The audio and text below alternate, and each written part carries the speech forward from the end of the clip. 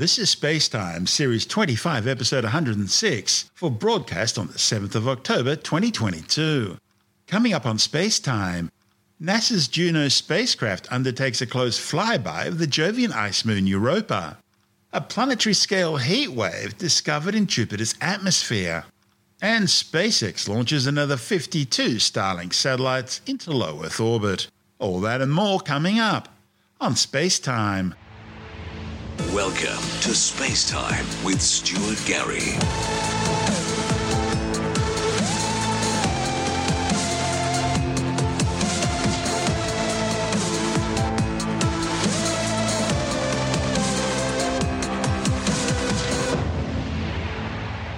NASA's JUNO spacecraft has undertaken a close flyby of the Jovian ice moon Europa.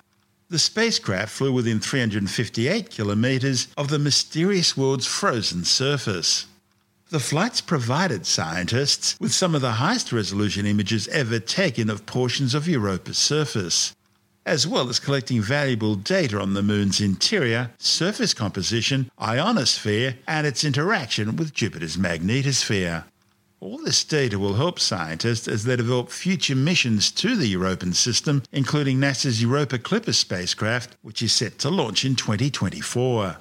JUNO principal investigator Scott Bolton from the Southwest Research Institute in San Antonio, Texas, says Europa is an intriguing world with a global liquid water subsurface ocean that could harbour life. The ice moon is some 3,100 kilometres wide. That's almost as big as the Earth's moon. And Europa's oceans contain more water than all the Earth's oceans combined. The JUNO flyby was designed to modify the spacecraft's trajectory, reducing the time it takes to orbit Jupiter from 43 to 38 days.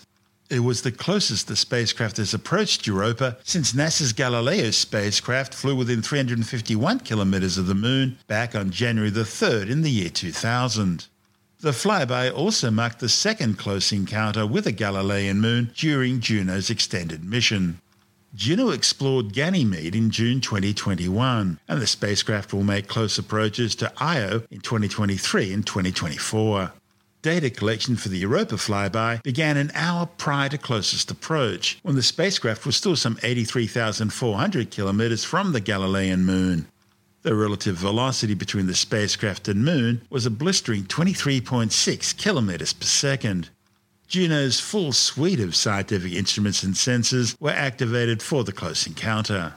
Its Jupiter Energetic Particle Detector instrument, or JEDI, and its medium-gain X-band radio antenna collected data on Europa's ionosphere. JUNO's WAVES, Jovian Auroral Distribution Experiment, JADE, and magnetometer experiments measured plasma in the moon's wake as JUNO explored Europa's interaction with Jupiter's magnetosphere. Scientists also undertook a search for possible water plumes above Europa's surface.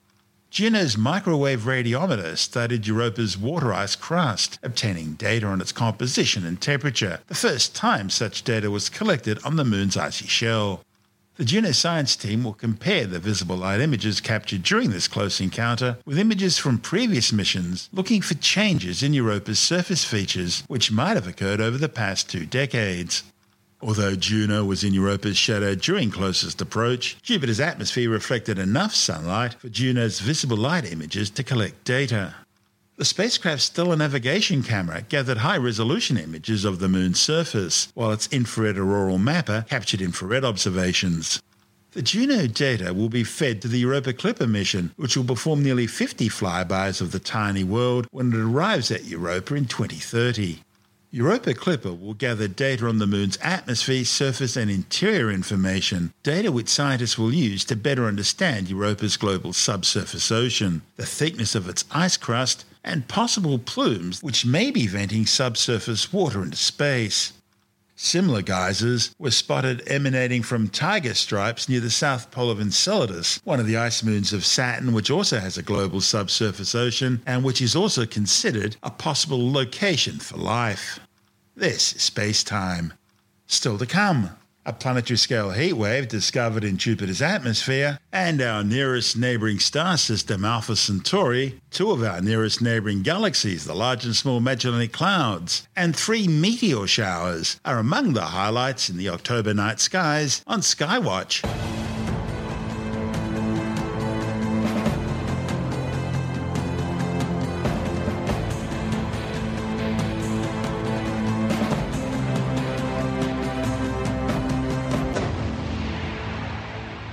astronomers have detected a planetary-scale heat wave sweeping across Jupiter's atmosphere. The findings, reported to the Europlanet Science Congress in Granada, show the unexpected heat wave reaching temperatures of more than 700 degrees Celsius. The event is expanding the Jovian atmosphere, extending it out by some 130,000 kilometres. That's about 10 times the size of Earth's diameter. Jupiter is the largest planet in our solar system. In fact, the gas giant has more mass than all the other bodies in the solar system combined, other than the Sun. The planet is more than 5 times further away from the Sun than the Earth, and has a vibrant active atmosphere full of multicoloured longitudinal bands and stormy vortexes. The engine powering these remains somewhat of a puzzle, as Jupiter only receives about 4% of the sunlight that the Earth does. And so its upper atmosphere should theoretically be a frigid minus 70 degrees Celsius. Yet for some reason the cloud tops of Jupiter reach temperatures exceeding 400 degrees. Heat maps suggest Jupiter's bright aurorae may be a possible heat source. Unlike Earth's somewhat transient northern and southern lights, the aurora borealis and aurora australis, which are only ever generated by intense solar activity, Jupiter's aurorae are constant. They're partly generated by the solar wind, but also by volcanic activity blasting into space from the Galilean moon Io. The study's lead author, James O'Donoghue from JAXA, the Japan Aerospace Exploration Agency, says the Jovian aurorae heat the region around the poles to over 700 degrees Celsius. Global winds then spread this heat to other parts of the atmosphere. The new research by O'Donoghue has identified a significant heat wave under the Jovian North Pole, which is spreading towards the equator at thousands of kilometres per hour. He thinks this heat wave could have been triggered by a pulse of enhanced solar wind plasma interacting and impacting with Jupiter's magnetic field. This then boosted auroral heating, forcing hot gases to expand and spill out towards the equator. O'Donoghue says that while aurorae continuously deliver heat to the rest of the planet, these heat wave events represent an additional significant energy source. He says the findings add to science's knowledge of Jupiter's upper atmospheric weather and climate, and they're of great help in trying to solve the energy crisis problem that plagues research into the giant planets. SpaceX has launched another 52 satellites into low Earth orbit. The mission, which launched from Pad 40 at the Cape Canaveral Space Force Base in Florida, was on a unique flight path which allowed people as far north as Maryland, New Jersey, New York and even Cape Cod in Massachusetts to see it. The Falcon 9 rocket core stage returned safely to Earth, landing on the drone ship a shortfall of gravitas, which had been pre-positioned downrange in the North Atlantic Ocean. SpaceX has now launched some 3,399 broadband internet satellites, despite protests by astronomers whose vital research is being disrupted by the constant trains of satellites polluting their observations. This is Space Time.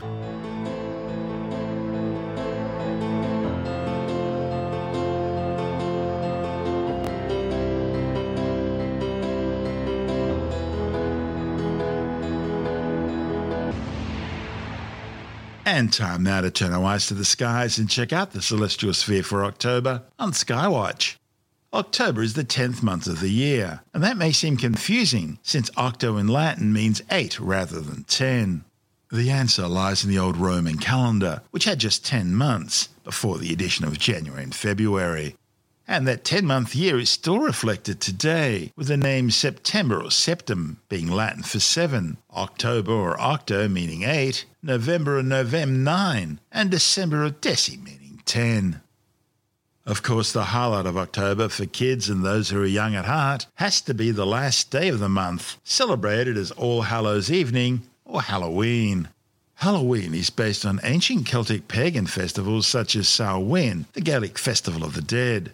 Samhain was eventually Christianized by the early church to become All Saints or All Hallows Eve, or simply Halloween. It's a time when darkness overtakes the light of day, a reference to the increasing hours of darkness as the planet's northern hemisphere moves towards longer winter nights. And so it's a time when the harvest comes to an end. The increased hours of darkness mean the boundary between the world of the living and the world of the dead becomes especially thin, allowing the dead and supernatural to rise in search of the living.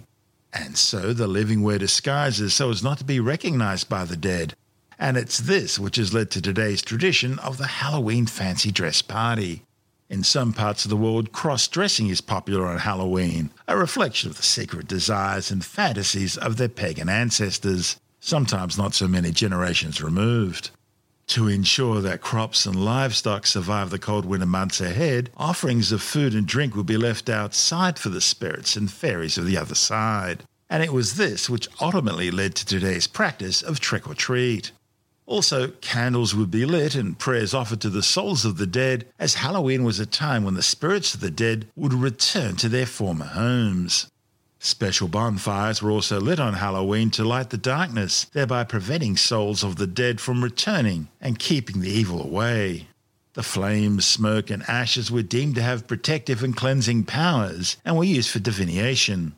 As for the tradition of carving pumpkins into jack-o'-lanterns, well, that was originally meant either to represent spirits or supernatural beings, or alternatively to ward off evil spirits. In many parts of the world, the Christian religious observances of All Hallows' Eve include attending church services and lighting candles on the graves of the dead. And Christians historically abstained from eating meat on All Hallows' Eve, a tradition reflected in the eating of certain vegetable foods on the day, including apples, potato pancakes, and soul cakes. Apple bobbing originated because the apple was a Celtic symbol of love, and so grabbing the apple with your teeth had certain erotic overtones. Halloween is a time of fortune-telling and divination games, playing pranks to scare people, visiting haunted attractions, telling scary stories, and of course watching horror movies. Looking to the southwest, you'll see the two bright pointer stars, which show the way to the Southern Cross. The brightest, and what also looks like the more distant of the two stars from the Southern Cross, is Alpha Centauri, which is actually the nearest star system to our own solar system.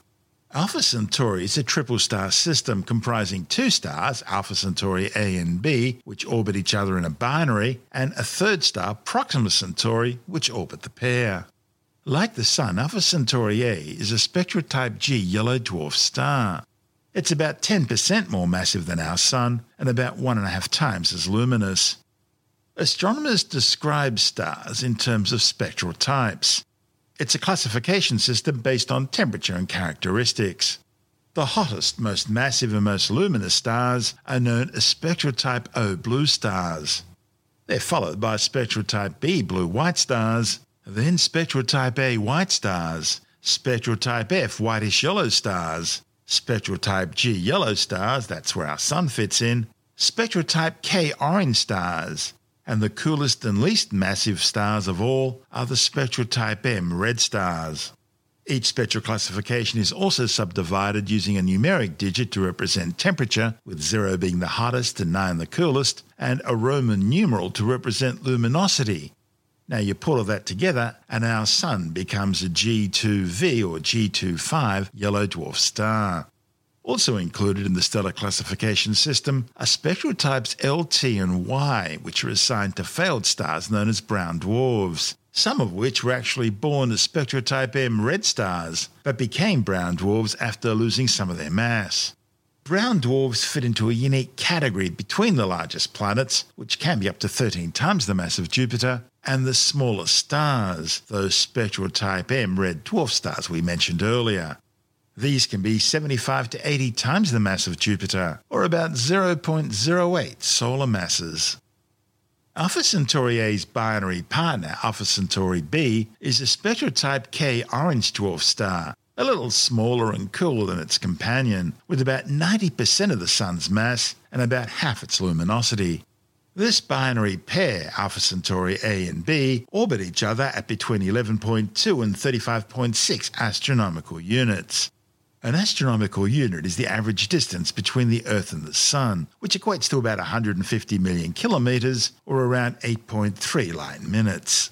So the pair's orbit around each other varies by between the average distance between the Sun and Saturn and between the Sun and Pluto. It takes the two stars 79.91 Earth years to complete each orbit. On average, Alpha Centauri A and B are located 4.37 light years from the Sun. Now, although a light year sounds like a measure of time, it's actually a measure of distance. A light year is a distance of about 10 trillion kilometres. That's the distance a photon can travel in a year at the speed of light, which is around 300,000 kilometres per second in a vacuum and the ultimate speed limit of the universe. The third star in the Alpha Centauri system is a spectral Type M red dwarf star named Proxima Centauri. Right now, Proxima Centauri is just 4.25 light years away, making it the nearest star to the Earth other than the Sun. It is only loosely gravitationally bound to Alpha Centauri A and B, orbiting the pair at an average distance of 13,000 astronomical units, or around 0.21 light years. That's about 430 times the size of Neptune's 30 astronomical unit orbit around the Sun. In 2016, astronomers confirmed the existence of an Earth-sized terrestrial planet orbiting within the habitable zone of Proxima Centauri, making it the nearest known extrasolar or exoplanet to Earth. The habitable zone, which is sometimes also referred to as the Goldilocks zone, is that area out from a star where it's not too hot, not too cold, but just right for liquid water, essential for life as we know it, to exist on a planet's surface. The planet, known as Proxima b, takes just 11 Earth days to complete one orbit around its host star. That's far closer than Mercury's 88 Earth day orbit around the Sun. A few years ago, a second, more distant planet, Proxima c, was also discovered orbiting around the star, but well outside its habitable zone. The second and slightly fainter of the two pointer stars is Beta Centauri, and while Alpha Centauri is the third brightest star in the night sky, outshone only by Sirius and Canopus, Beta Centauri is only about the 10th brightest. Looking to the southeast, and you'll see the bright blue-white star Alpha Eridani or Achernar, which represents the southern tip of Eridanus, one of the largest and longest constellations in the sky. Achernar is located about 139 light-years away. It's actually a binary star system comprising two stars, Alpha Eridani A and Alpha Eridani B. Alpha Eridani A is a hot young spectral Type B blue star. It has about 6.7 times the mass of the Sun, and a stunning 3,150 times the Sun's luminosity. By comparison, the companion star Alpha Eridani b appears to be a spectral Type A white star with about twice the Sun's mass. The two stars orbit each other every 14 to 15 Earth years at an average distance of about 12.3 astronomical units.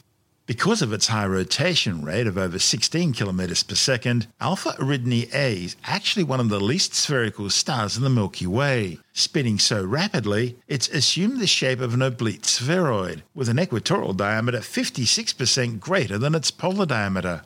This distorted shape means the star displays a significant latitudinal temperature, with its polar temperature being about 20,000 Kelvin, while its equatorial temperature is only around 10,000 Kelvin. That's because it's much further away from its stellar core. The high polar temperatures are generating a fast polar wind. That's ejecting matter from the star and creating a spectacular polar envelope of hot gas and plasma. Now, if you look up between the South Celestial Pole and Achernar from a really dark place, you'll see two faint fuzzy-looking clouds. Now, these aren't actually clouds. They're two satellite dwarf galaxies which orbit the Milky Way, known as the Large and Small Magellanic Clouds. They're named after Ferdinand Magellan, who became the first European to officially record them during his expedition to circumnavigate the Earth between 1519 and 1522. The bigger and nearer of the pair is the Large Magellanic Cloud, which is located around 160 light-years away. It's easy to spot about halfway between Achernar and the horizon. It's about 14 million light-years across, twice that of the Small Magellanic Cloud, which is located a more distant 200,000 light-years from the Milky Way. Now, by comparison to these two satellite galaxies, the Milky Way is huge, 100,000 light-years across. These two dwarf galaxies are separated from each other by roughly 75,000 light-years. The Magellanic Clouds were considered the closest galaxies to the Milky Way until the 1994 discovery of the Sagittarius Dwarf Elliptical Galaxy and the 2003 confirmation that the Canis Major Dwarf Galaxy is actually our nearest galactic neighbour. The total mass of the Magellanic Clouds is uncertain. Only a fraction of their gas seems to have coalesced into stars. They also probably both have very large dark matter halos. Still, one recent estimate places the total mass of the Large Magellanic Cloud at about 1/10 that of the Milky Way. The Magellanic Clouds have both been greatly distorted by gravitational tidal interactions as they're gradually torn apart and absorbed by the Milky Way. These huge tidal forces have turned both Magellanic Clouds into irregular disrupted barred spiral galaxies. The Large Magellanic Cloud still retains a very clear spiral structure, at least in radio telescope images of neutral hydrogen. But gravity isn't a one-way street, and the combined gravitational force of both Magellanic Clouds is also affecting the Milky Way, distorting the outer parts of our galactic disk. And there are streams of neutral hydrogen gas clouds and isolated stars, connecting both dwarf galaxies to each other and to the Milky Way. A brilliant example of galactic cannibalism at work. Now, if you look just above the small Magellanic Cloud using a backyard telescope or a good pair of binoculars, you'll see a small blurry dot. That is the 47 Tucanae globular cluster. A tightly packed ball of stars some 16,000 light-years away, they were all originally formed at the same time through the gravitational collapse of the same molecular gas and dust cloud. If you look to the west, you'll see the bright reddish-orange supergiant star Antares, the heart of the constellation Scorpius the Scorpion. And above it, you'll see a bunch of stars stretching out, shaped like a reverse question mark. That's the tail of the Scorpion. Now, just above and to the north is the constellation Sagittarius the Archer. Sagittarius shows the way to the supermassive black hole at the centre of the Milky Way galaxy, some 27,000 light-years away. This monster black hole, known as Sagittarius A star, has about 4.3 million times the mass of our Sun. Now, looking to the north-northwest this time of the year, you'll see the constellation Lyra the Harp, and its brightest star Vega, the fifth brightest star in the night sky, and one of the closest at just 25 light-years away. Vega is a spectral type A white star, more than twice the size and some 40 times the mass of our Sun. Now, just to the right of Lyra, and almost directly north just above the horizon, is the constellation of Cygnus the Swan, and its brightest star Deneb, one of the most luminous stars in the sky. Deneb is a massive spectral type A white supergiant, some 19 times the mass and over 100 times the diameter of the Sun. The star is somewhere between 55,000 and 196,000 times as luminous as the Sun. The huge range in luminosity estimate is caused by the difficulty in determining Deneb's exact distance from us. Science's best estimates place it somewhere around 2,600 light-years away, give or take 212 light-years. High in the northern sky right now is the constellation Aquila the Eagle, and its brightest star Altair. Altair is another spectral type A white star, but located a lot closer, just 17 light-years away. It's about 10 times brighter than the Sun, with about 1.89 times the Sun's mass. Despite its size, Altair spins on its axis in just 10 hours, compared to our Sun's 28 Earth-day rotation. Now, these three stars, Altair, Deneb and Vega, form a stellar grouping known as the Summer Triangle. Now, also in October, there are three meteor showers: the Draconids, the Taurids and the Orionids. The Draconids take place on October the 8th. They're so named because their meteors appear to radiate out from the constellation Draco the Dragon, and so are best viewed from the northern hemisphere. They're actually produced as the Earth's orbit takes it through the debris trail left behind by the comet 21P Giacobini-Zinner, which takes about 6.6 Earth years to make a single revolution of the Sun. The Taurids meteor shower takes place on October 10th, and as their name suggests, they appear to radiate out from the constellation Taurus the Bull. Their meteors are composed of larger-than-average pebbles and dust grains, and are thought to be generated by debris left behind by the comet 2P Encke. Although it's thought that both the Taurids and Encke could be the remains of an earlier comet which disintegrated over the past 20,000 to 30,000 years, breaking into several pieces and releasing material both by normal cometary activity and possibly also by gravitational tidal interactions with the Earth and other planets. The Taurids debris stream is the largest in the inner solar system, taking the Earth several weeks to pass through and resulting in an extended period of meteor activity compared to other meteor showers, which are usually over in just a matter of days.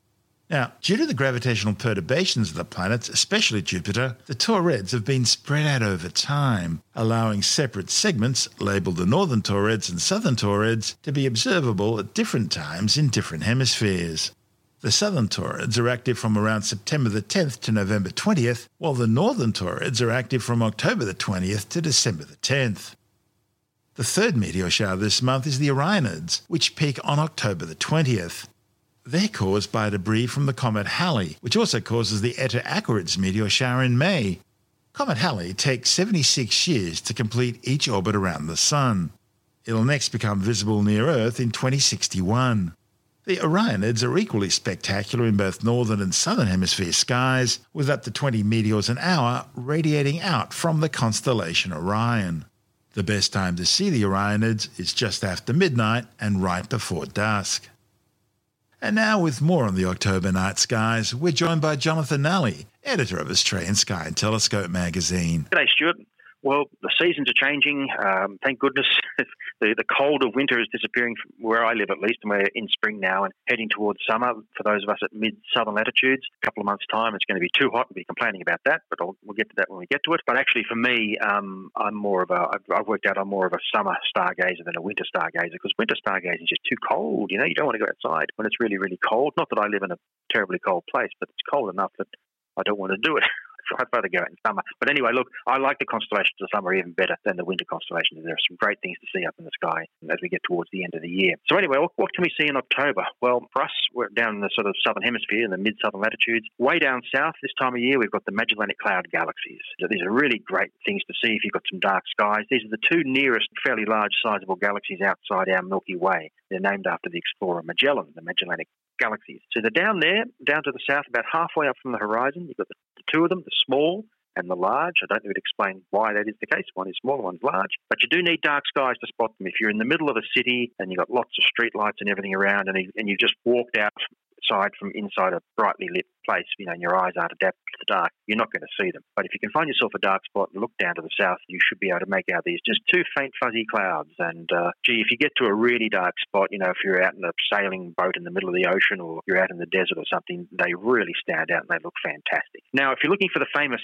Southern Cross down there in the south and you can't find it, don't panic, because at the moment it's upside down and either right on the southern horizon or even below it, depending on exactly where you are in the south. If you're as far south as Melbourne or Hobart, you should be able to see it, but if you're up in the far north of Queensland, for instance, you're not going to see it at all, because it's just the way it's orientated at this stage of the year. It's right down the southern horizon. Overhead, the sky actually seems reasonably empty at this time of year, at least in the evening hours. There are some big constellations up there, but they're pretty dull from a naked eye point of view. You've got Capricornus and Sculptor and Aquarius and Cetus and some other ones like that. They've got some great things to see if you've got a telescope, but to the naked eye they appear pretty bare. The northern part of the sky seems pretty devoid of interesting things to see at this time of year as well. At least in the western sky, you've got the bright stars of Scorpius and Sagittarius still, but they're getting lower and lower in the sky as each night passes. This is how you can tell the seasons are changing, because certain constellations are disappearing from view and they won't be back for 6 months or more, and other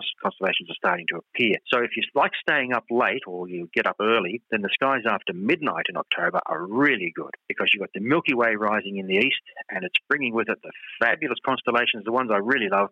You've got Orion and Taurus and Gemini and Canis Major and Puppis and all sorts of other ones that have lots of interesting stars and deep sky objects that astronomers really love. Those sort of constellations, I really love them, because when I was first getting into stargazing in my sort of mid-teens, it was summertime, and these constellations were out. I just go outside in my shorts and T-shirt, because the temperature was really lovely, with a pair of binoculars and just start sweeping around. So this is after the Ice Age?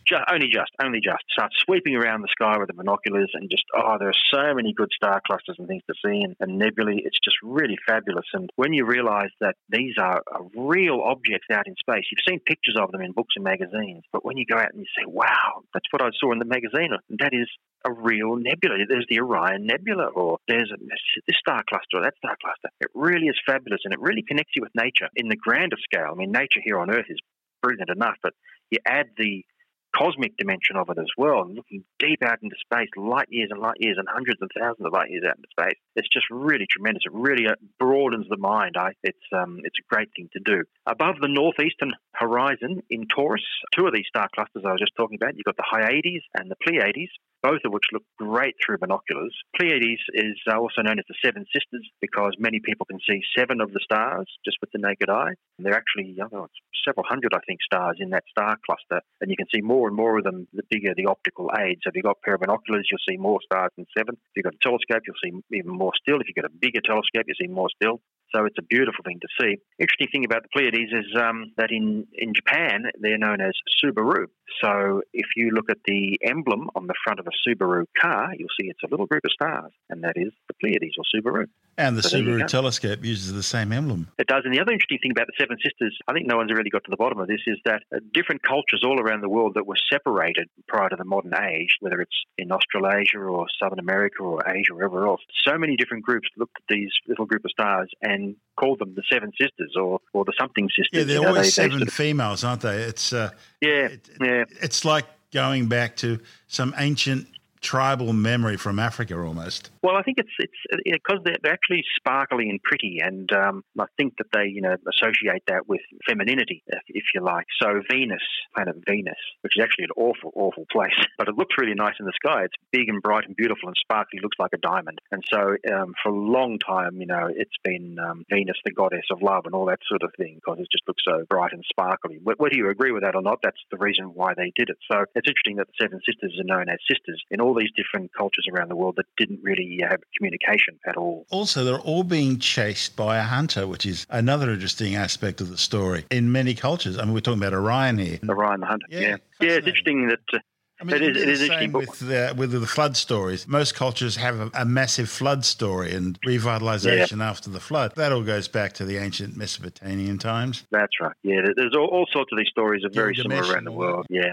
But anyway, you look up in the stars, look up at the sky and see these stars, and that's another sort of connection you could have with history, because people have been seeing these stars for thousands of generations, looking up and wondering what they are. We're actually really lucky. We live in a time that we know what they are. I mean, we only really know what stars are. Less than 200 years or something like that. So, and as far as their distances are concerned, even a shorter time span than that. So we're living in a fantastic era for actually knowing what these stars are. There's still debate over the exact distance to the Pleiades. Yeah, and lots of other things too. So, for instance, talking about Orion, so you've got the two of the bright stars in Orion. You've got Rigel and Betelgeuse. They're the famous big bright stars in Orion. Now, those stars are quite different to each other. You've got Rigel, it looks like a bluish-white star, but it's actually at least 4 stars in close proximity. The main one of those stars, Rigel itself, is about 20 times as massive as our sun, and it's hundreds of thousands of times more luminous. Hundreds of thousands of times more luminous. And it's about 363 light years away. Well, that's pretty specific, isn't it? It's about 363 light years away. Betelgeuse, on the other hand, is a huge supergiant red star, and it's about 120,000 times as luminous as our sun, and it's a single star. It's also what's called a variable star. Its brightness varies by a noticeable amount over a certain period. Sometimes it's brighter than Rigel, sometimes it's a bit dimmer, so sometimes it's I think it's the 6th or 7th. 6th or 7th, yeah. Brightest. Yeah, depending on whether it's brighter or not. But the interesting thing about it is they're not quite sure how far away that one is either. Yeah, they've worked out it's a little closer than they thought it was, and so that means it's not necessarily as big and bright as they previously thought it was because it's closer. Yeah, I mean, it's really interesting. So we're still living in a time where we're learning lots of things about stuff that we have thought is pretty well set. But look, that's the way science is, and that's the great thing about science. We just keep refining it, and as new data comes in, more data comes in, we adjust our thinking about it. So anyway, Orion, if you're up early in the morning, you should be able to see Orion out there in the east. You can't miss it. I mean, it's just the most unmistakable group of stars. But as the next couple of months go on, that's going to rise into our evening skies. And so by the end of the year, you'll be able to go out in the evening and see this beautiful constellation. For us here in the south, in lovely sunny weather.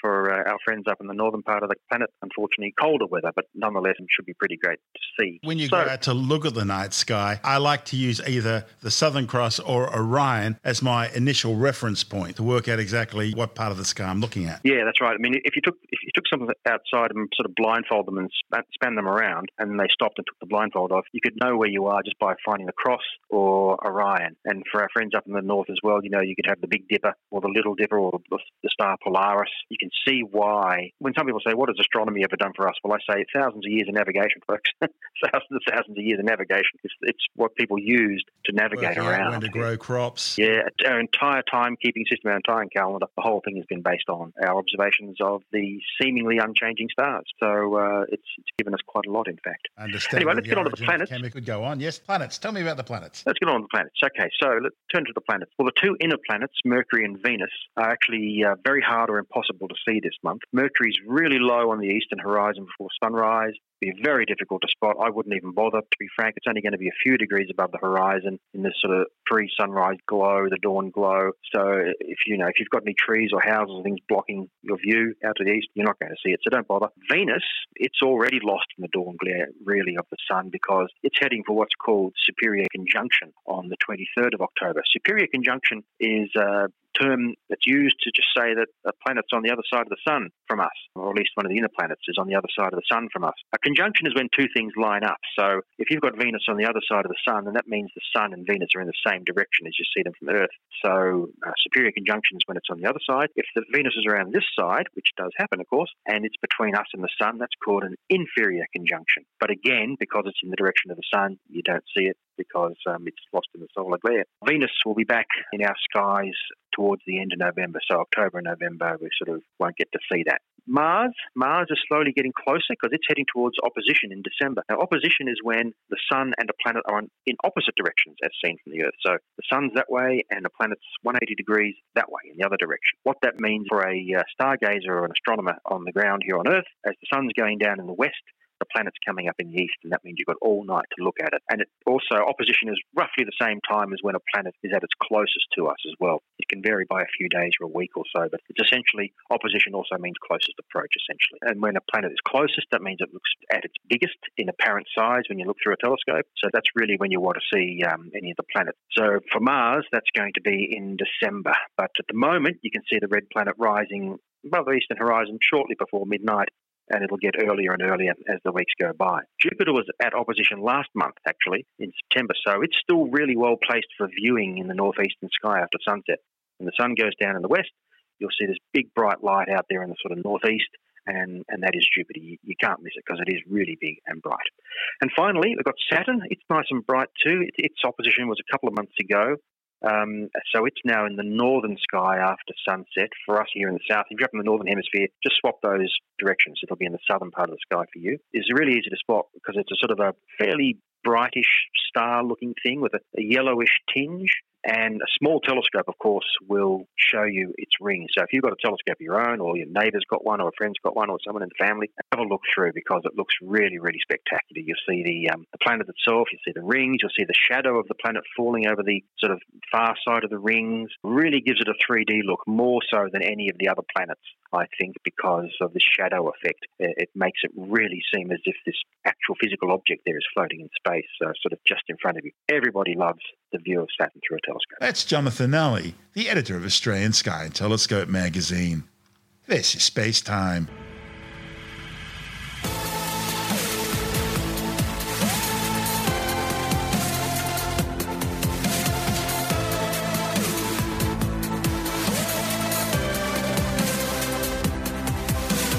And that's the show for now. Spacetime is available every Monday, Wednesday and Friday through Apple Podcasts, iTunes, Stitcher, Google Podcast, Pocket Casts, Spotify, Acast, Amazon Music, Bytes.com, SoundCloud, YouTube, your favourite podcast download provider, and from spacetimewithstuartgary.com.